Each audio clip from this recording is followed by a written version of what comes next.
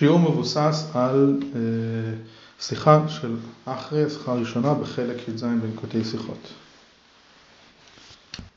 יום כיפור אנחנו יודעים, אנחנו מתייחסים אליו כיום הכי קדוש בשנה, אבל כשבית המקדש היה לזה עוד משמעות, ובעזרת השם מיד כשיבנה בית המקדש בימינו בעזרת השם, אז בעזרת השם עוד השנה כשנגיע ליום כיפור, זה יום כיפור שונה מכל מה שאנחנו מכירים עד היום. עד היום אנחנו הולכים לבית כנסת, מתפללים, ובזה פחות נגמר הסיפור. כשבית המקדש ההתמקדות הייתה לא כל כך בתפילות, אלא בעבודת הכהן הגדול. יש מסכת שלמה בגמרא, במשנה ובגמרא, מסכת יומא, שכולה מדברת על עבודת יום כיפור. פרשתנו, פרשת אחרי, מדברת על כל העבודה של הכהן הגדול ביום כיפור. היום אנחנו מזכירים את זה קצת בתפילה, זה נקרא סדר עבודה במוסף של יום כיפור. מה היה שם? אז בגדול ההתמקדות גם של עבודת הכהן הגדול ביום כיפור הייתה, הוא היה זה שעובד ומביא את הקורבנות לכל העם, ועל ידו העם היו מתכפרים מעוונותיהם. היו 3 וידויים, בפעם הראשונה מתוודה עליו ועל משפחתו, בפעם השנייה עליו ועל כל הכהנים, בפעם השלישית היה מתוודה ומבקש כפרה על כל עם ישראל. ותוך כדי שהוא עבד, כולם היו עומדים בצד ומתפללים חרישית, ומבטאים בו בקטעים שהם יכלו לראות אותו.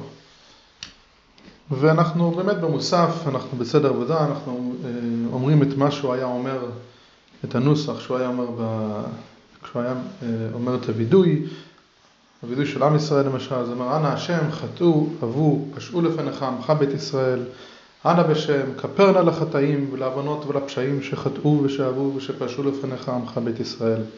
ככתוב בתורת משה עבדיך מפי קודש, כי ביום הזה יכפר עליכם לתאר אתכם מכל חטאותיכם לפני השם. זה הביטוי שאנחנו מכירים אותו מהמחזור. היה אבל משהו מאוד מיוחד, דווקא בעבודה, בקטע הזה של הוידוי של הכהן הגדול. בדרך כלל אנחנו יודעים שהיום אנחנו מבטאים את שם השם באותיות א' ד' נ' י', למרות שהשם בעצם נכתב בי' כ' ו' כ', אנחנו לא מבטאים את השם הזה, זה שם מפורש ואסור לבטא אותו. בעצם בכל וידוי, כמו שהקראנו עכשיו, היה 3 פעמים היה מזכיר את שם השם, כל אחד משלושת הוידויים שהזכרנו, ובנוסף הוא היה מזכיר את השם גם כן כשהיה גורל על 2 השעירים, ו10 פעמים הוא היה מבטא את השם המפורש, שם י' כ' ו' כ'. מה היה קורה כשהוא היה אומר את זה בקול? ואז אנחנו יודעים, והכהנים, כשהיו אומרים את זה, והכהנים והעם היו שומעים את השם נכבד המפורש יוצא מפי כהן גדול, היו קוראים, משתחווים ואומרים ברוך שם כבוד מלכותו לעולם. זה היה רגע מכונן שזה היה קורה רק ביום כיפור. אז זה בעצם העבודה הקדושה ביותר, היום הקדוש ביותר. מי היה עושה את זה? בואו נדבר רגע על האדם, על הכהן הגדול. הוא היה האדם הקדוש ביותר. הוא היה נושא עליו את החושן, את האורים והתומים, דרכם השכינה הייתה מתגלה לעם ישראל. הוא היה אמור להיות גדול מאחיו, הוא היה מתנדנד על ידי הסנהדרין, נמשך בשמן הקודש. היה אסור לו להתרחץ או להסתפר ליד כולם, הוא היה צריך לעצמו לנהוג בעצמו בכבוד. היה איזשהו דיסטנס בינו לבין כל העם. הוא היה אמור לגור בירושלים כל החיים, היה אסור לעזוב בירושלים, וכל מיני הגדרות. בעצם כתוב בחסידות שהוא היה נחשב היחידה של עם ישראל. והכהן הגדול, השיא היה, כשהוא היה נכנס למקום הקדוש ביותר, לקודש הקודשים, שוב מקום שאף פעם אף אחד היה אסור לו להיכנס, רק ביום כיפור ורק לכהן הגדול היה מותר להיכנס לקודש הקודשים. מה זה קודש הקודשים? שם המקום שהשכינה הייתה שורה בצורה גלויה. אנחנו יודעים שמקום הארון לא מן המידה, זה היה מקום ולא מקום באותו זמן, וזה המקום הכי קדוש. אחרי שהוא היה גמר את כל העבודה, ואז הוא היה מבקש מהקדוש ברוך הוא שיעניק לעם ישראל שנה טובה, ואנחנו יודעים את התפילה שהיה מתפלל, תפילה קצרה,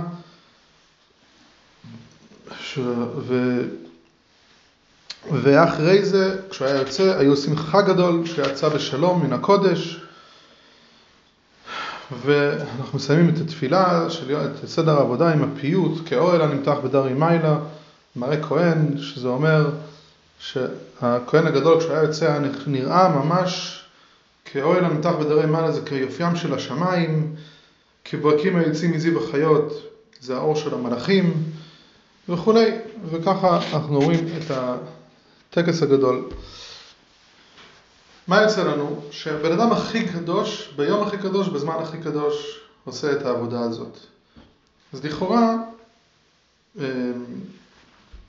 בשביל שבן אדם יהיה במצב כזה, הוא צריך להיות במצב הכי רוחני שיש. ואכן המשנה אומרת, המשנה הראשונה ביום, 7 ימים קודם יום הכיפורים מפרישים כהן גדול מביתו ללשכת ולדרין, ומתקינים לו כהן אחר תחתיו שמא יראה בפסול. שמים אותו בצד כדי שהוא לא יקבל תרומה, חס ושלום שלא ייפסל מלעבוד את עבודת הקודש ביום הכיפורים.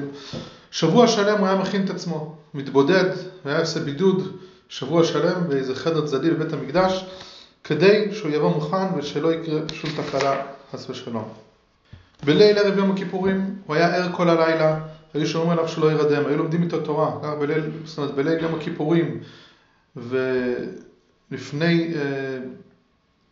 לפני שהוא היה עובד, אז גם כן הוא היה יושב ללמד תורה כל הלילה. זה היה כרגיל, כמו שבן אדם נורמלי, היה מתכונן לרגע הכי גדול, לרגע הכי קדוש.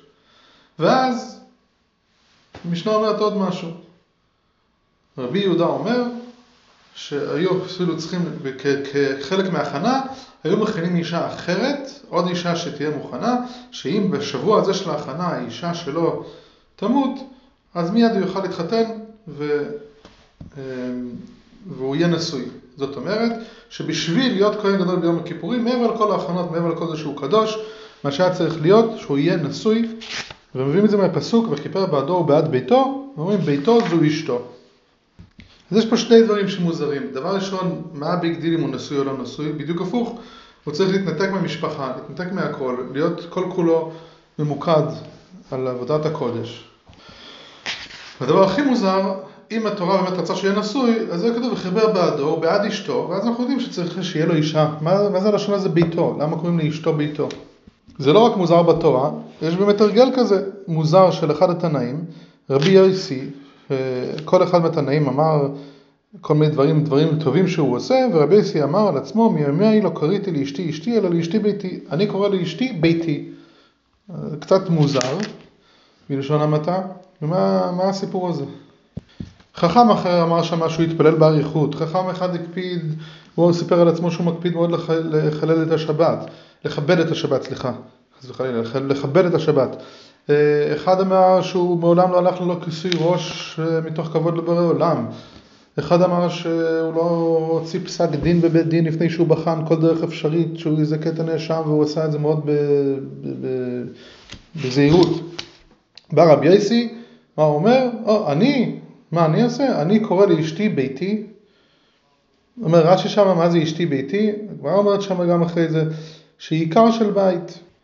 בגלל שאנחנו יודעים שהאישה היא עקרת הבית וכל הבית מתנהל על ידה, אז הוא קורא לאשתו ביתו. עדיין משהו פה לא מסתדר.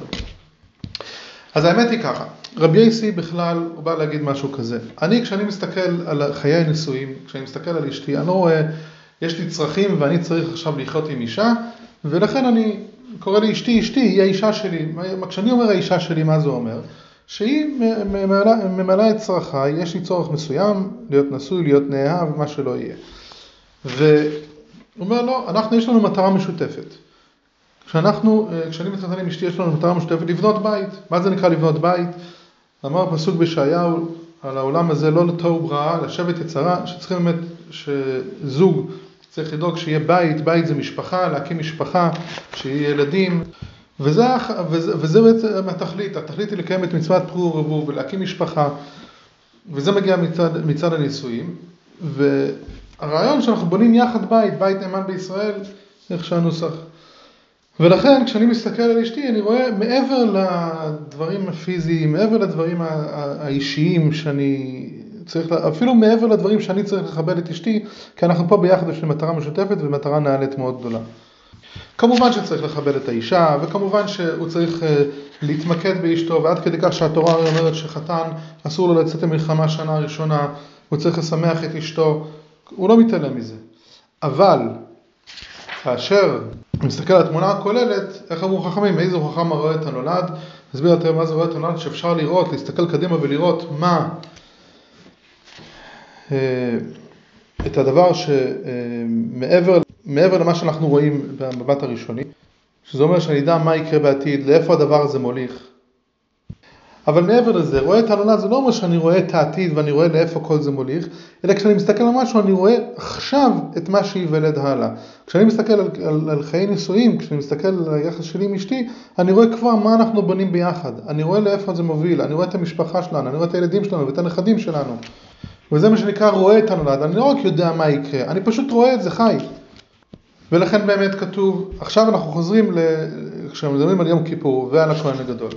אז בואו נראה.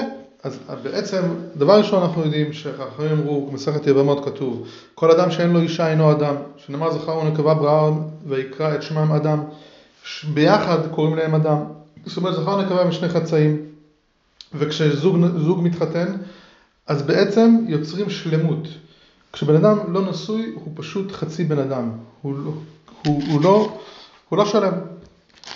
ואותו דבר באמת, אומרים את זה על הלשון של בית. אנחנו בונים בית ביחד, כתוב כל מי שאין לו בית אינו אדם, והגמרא אומרת שם אדם כן. מה זה אומר? זה אומר שלא מספיק שאני טכנית נשוי, אני צריך לבנות בית ביחד. אני לא יכול להיות סתם איזה שני עצמים, שני אנשים זרים לחיות בבית אחד טכנית, ואז אני כביכול נהיה נשוי. זה לא עושה אותי עדיין שלם. זה לא משהו טכני. אם אני בונה ביחד בית, אם שני בני הזוג בונים ביחד בית, אז אנחנו נהיים משהו שלם. עכשיו, כשאנחנו מבינים על הכהן הגדול, אמרנו שבאמת זה הרגע הכי גדול, הרגע הכי קדוש, הזמן הכי קדוש, הפעולה הכי קדושה, לכפר על עם ישראל. אנחנו דורשים מהכהן הגדול שהוא יהיה בשיא השלמות.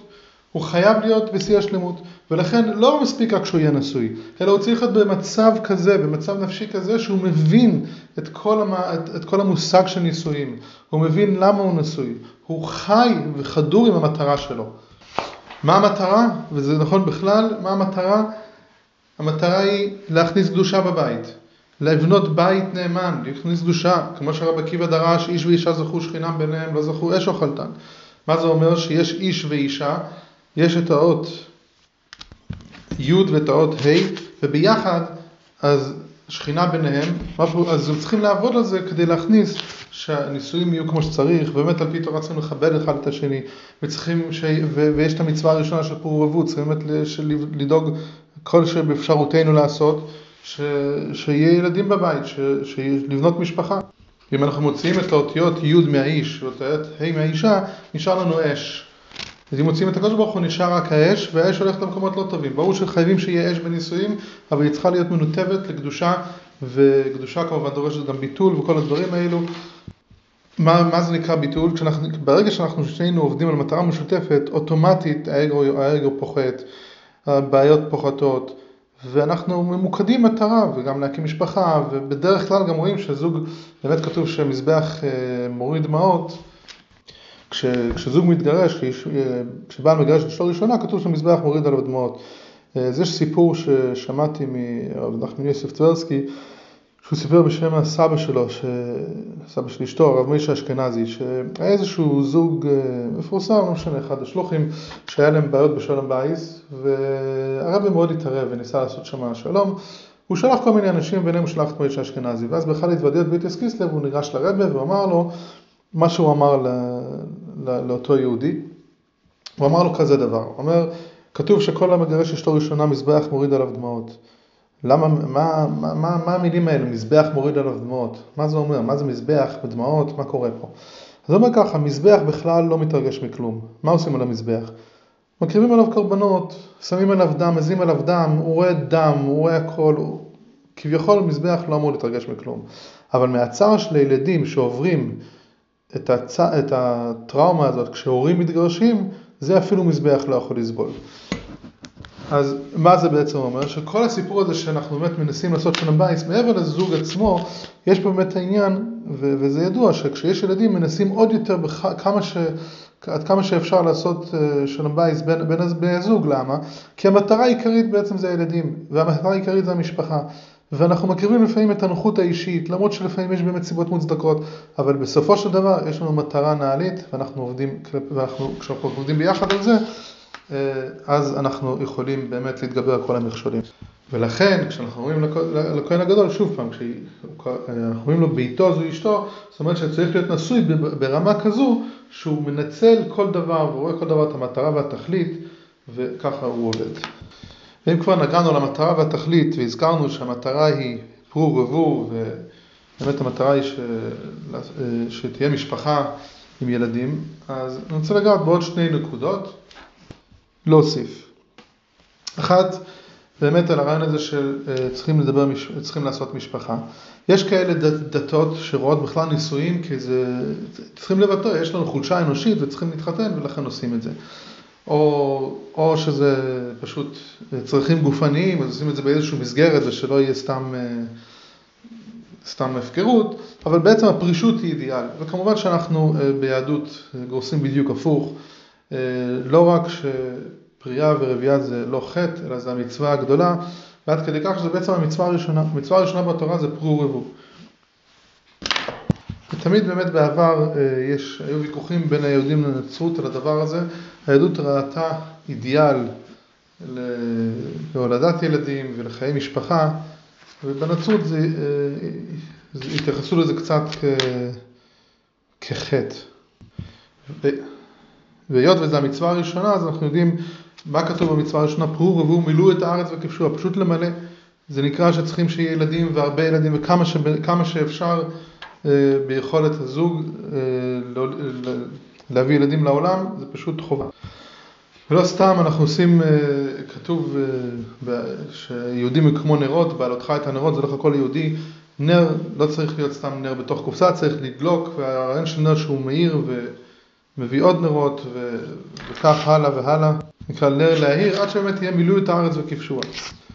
ושוב, צריכים לחזור ולומר שנכון שאנחנו חוזרים ואומרים עכשיו שזה המטרה והתכלית, וזה מה שצריך לעמוד בראש מעיינינו. אסור לנו לשכוח שכחלק יש באמת עניין מאוד גדול לשמור על שלום בית, אולי גם בשביל המטרה וגם כמטרה בפני עצמה, אבל יש מטרה פנימית ויש את המטרה היומיומית שאנחנו באמת צריכים, כמובן ששלום בית בפני עצמו זה דבר מאוד חשוב, ולגבר חייב לכבד את האישה וכולו. אבל בסופו של דבר, מה הברכה הכי גדולה, אחת הברכות הכי גדולות שהקדוש ברוך הוא יכול להעניק לגבר ולאישה, וכשהרב אומר בתש"מ, ועוד, הרב אומר את זה כפי שמובן בפשטות, לכל אדם שחושב ומדבר ומתנהג בצורה נורמלית, מבין שאחת הברכות הגדולות ביותר שאלוקים יכול להעניק לגבר ולאישה, זה הנחת הגדול ביותר שיכול להיות לאישה, וכן לגבר כשיש להם ילדים, והם רואים את הילדים גדלים וחיים בדרך התורה והמצוות. ולכן יהודים דתיים לאורך כל הדורות החשיבו את הנושא של להביא ילדים רבים כברכה הגדולה ביותר שיכולה להיות, ובאמת הרבה מתברכים בילדים גדולים, בילדים רבים. ולסיום עוד נקודה. אנחנו כל הזמן אומרים שהמטרה היא, אחת המטרות העיקריות זה באמת להביא ילדים לעולם, וכמה שאפשר. ולכאורה יש כאלו שהקדוש ברוך הוא מנע מהם את האפשרות הזו. יש באמת כאלו שבדרך הטבע לא יכולת להביא ילדים לעולם, שכבר נמצאים בגיל שכבר אי אפשר, אז מה עכשיו? אז צריכים להבין שיש באמת עוד משמעות עמוקה לדבר הזה של פרו ורבו, וכשהקדוש ברוך הוא לא נותן את האפשרות של להוליד ילדים פיזית, אז אולי זה אומר שהאדם הזה, האישה הזו או הגבר הזה, זה התפקיד שלהם באמת להתמקד יותר ברובד הרוחני של המצווה. ומה זה אומר? אז דבר ראשון, יש את העניין של תולדותיהם של צדיקים והמעשים הטובים שלהם. ככה כתוב על פרשת נוח, רש"י אומר את זה על נוח. יש, אגב, בספר הגדת יצחק הוא מביא את הוויכוח בין יעקב לרחל. רחל הייתה עקרה, והיא באה ליעקב ואומרת לו, אם אין לי ילדים, מתה אנוכי. באמת, אם זה כל התכלית, זה ילדים פיזיים שלי בעולם, אז אם אין לי ילדים, זה אומר שאני כמו מתה. ויעקב, כתוב שיעקב כעס עליה. למה הוא כעס עליה? מסביר בספר הגדת יצחק, שהוא בא להגיד לה שהיא לא מתה, כי לפי זה, כי יש את העניין הזה גם כן אם באמת אין לה ילדים פיזיים, והיא צריכה באמת להוסיף ולהשפיע על אחרים, להפיץ טוב וקדושה בעולם, והאמת היא בסוף נולד לבן, איך קראו לו? יוסף, וידוע שהרב תמיד לקח על פירש את הפסוק הזה על יוסף השם לי בן אחר, שהתפקיד שלנו זה בעניין של פרו ורבו ברוחניות, זה לקרב עוד יהודי ליהדות, לעזור לעוד יהודי לעשות מצווה, וזה בעצם גם כן המטרה והתכלית, אפשר להגיד של נישואים בין ישראל לקדוש ברוך הוא, פשוט להוסיף עוד קדושה בעולם, וכמה שאנחנו יכולים לעשות את זה, אז לפעמים יש את המטרה הפיזית שאנחנו צריכים להביא ילדים לעולם, ואז באמת על פי תורה, אישה צריכה להיות ממוקדת בחינוך של הילדים, ולגדל את הילדים, אבל אם הקדוש ברוך הוא מנע את האפשרות הזו ממנה, זה אומר שהוא כנראה רוצה לתת לה תפקיד אחר, ולהתמקד ברובד הרוחני שלו ללדת ילדים, שזה להפיץ היהדות ולשכנע עוד ועוד, להביא עוד אנשים תחת כנפי השכינה, כמו שבאמת שרה עשתה עוד לפני שהיה לה את יצחק. וכן כתוב שכל המלמד את בן חברו תורה, מעליה כתוב כאילו ילדו, אז אם אני מלמד מישהו תורה, הוא כאילו נחשב ברוחניות, הוא הבן שלי. ונסיים בסיפור שמופיע באמת באתר חב"ד הדור, גם בעברית וגם באנגלית. יהודיה בשם דונה הלפר, היא אומרת שהיא לא דתייה, אפילו יהודית פמיניסטית. באמצע שנות ה-70 היא עבדה במנהטן בתחום הפקות תוכניות רדיו, והיא שואלת אותו, מה המקומה של האישה בחסידות? מעבר לתפקיד המסורתי של אימא ואישה, היא שאלה את הרבי. למה היא שאלה את זה? כי היא עצמה הייתה הכרה ובאמת לא היה באפשרותה ללדת ילדים. והרבי עונה לה מכתב מאוד מעניין. הוא אומר, דבר ראשון, הסטיגמה הזאת שיש לגבי גישת היהדות לנשים, אז הוא אומר חד משמעית שאלו שמציבים את האישה בעמדה נחותה מזו של הגבר, טועים טעות חמורה. אין לזה שום יסוד. גבר ואישה אומר יש כמו מוח ולב, יש מוח, יש לב, לא משנה מה, הגוף לא יכול לחיות לא בלי מוח ולא בלי לב, ולשניהם יש חשיבות באותה מידה. כל אחד מתפקד בצורה שונה. הפוך, אם שניהם מתפקדים בהרמוניה, אז הגוף בסדר. אם אחד מהם לא מתקשר אחד עם השני, אם אדם לא עובר כמו שצריך, או אם אחד מהם לא מתפקד כמו שצריך, הגוף לא מתפקד. ואותו דבר בנוגע לגבר ואישה בחיים היהודיים בכלל באנושות.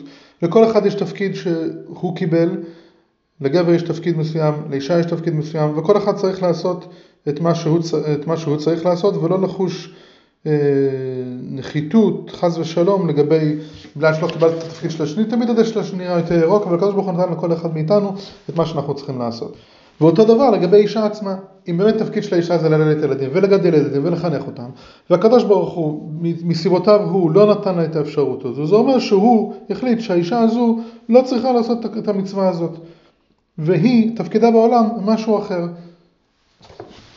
זאת אומרת, כשיש אונס על בן אדם והוא לא מסוגל לקיים מצווה מסוימת, אז זה אומר שהקדוש ברוך הוא בעצם אומר לו, אתה עכשיו תפקידך לא לקיים את המצווה שבדרך כלל אתה צריך, או שבדרך כלל מישהו אחר היה כן צריך לקיים את המצווה הזו, ויש לך תפקיד אחר.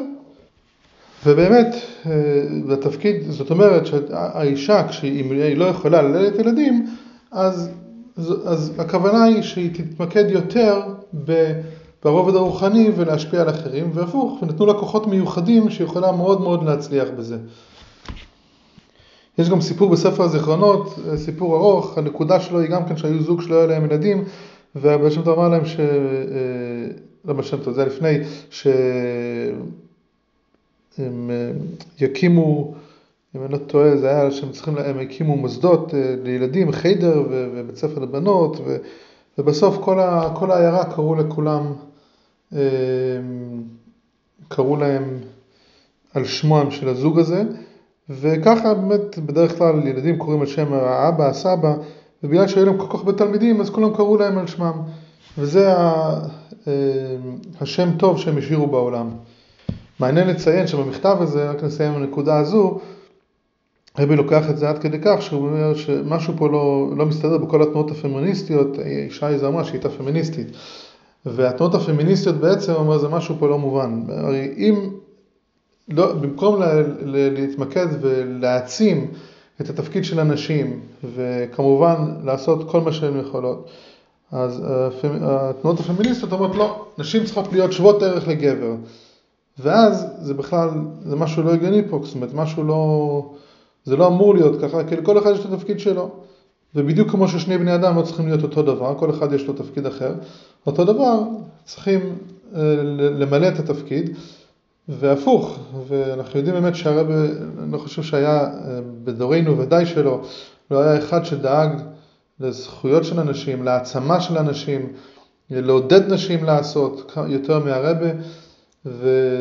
והרב באמת האמין שלכל אישה יש תפקיד בעולם, וכל אחת יכולה למלא תפקידה בנאמנות, במקום להיות מה שאנחנו לא, עדיף פשוט להתמקד במה שאנחנו כן ומה שאנחנו צריכים לעשות, וככה נצליח באמת ביחד למלא את המטרה של לבנות בית, לא רק בית פרטי, אלא בית כללי לקדוש ברוך הוא, ושהקדוש ברוך הוא ירגיש בבית בעולם שלנו, בביאת משיח במהרה בימינו.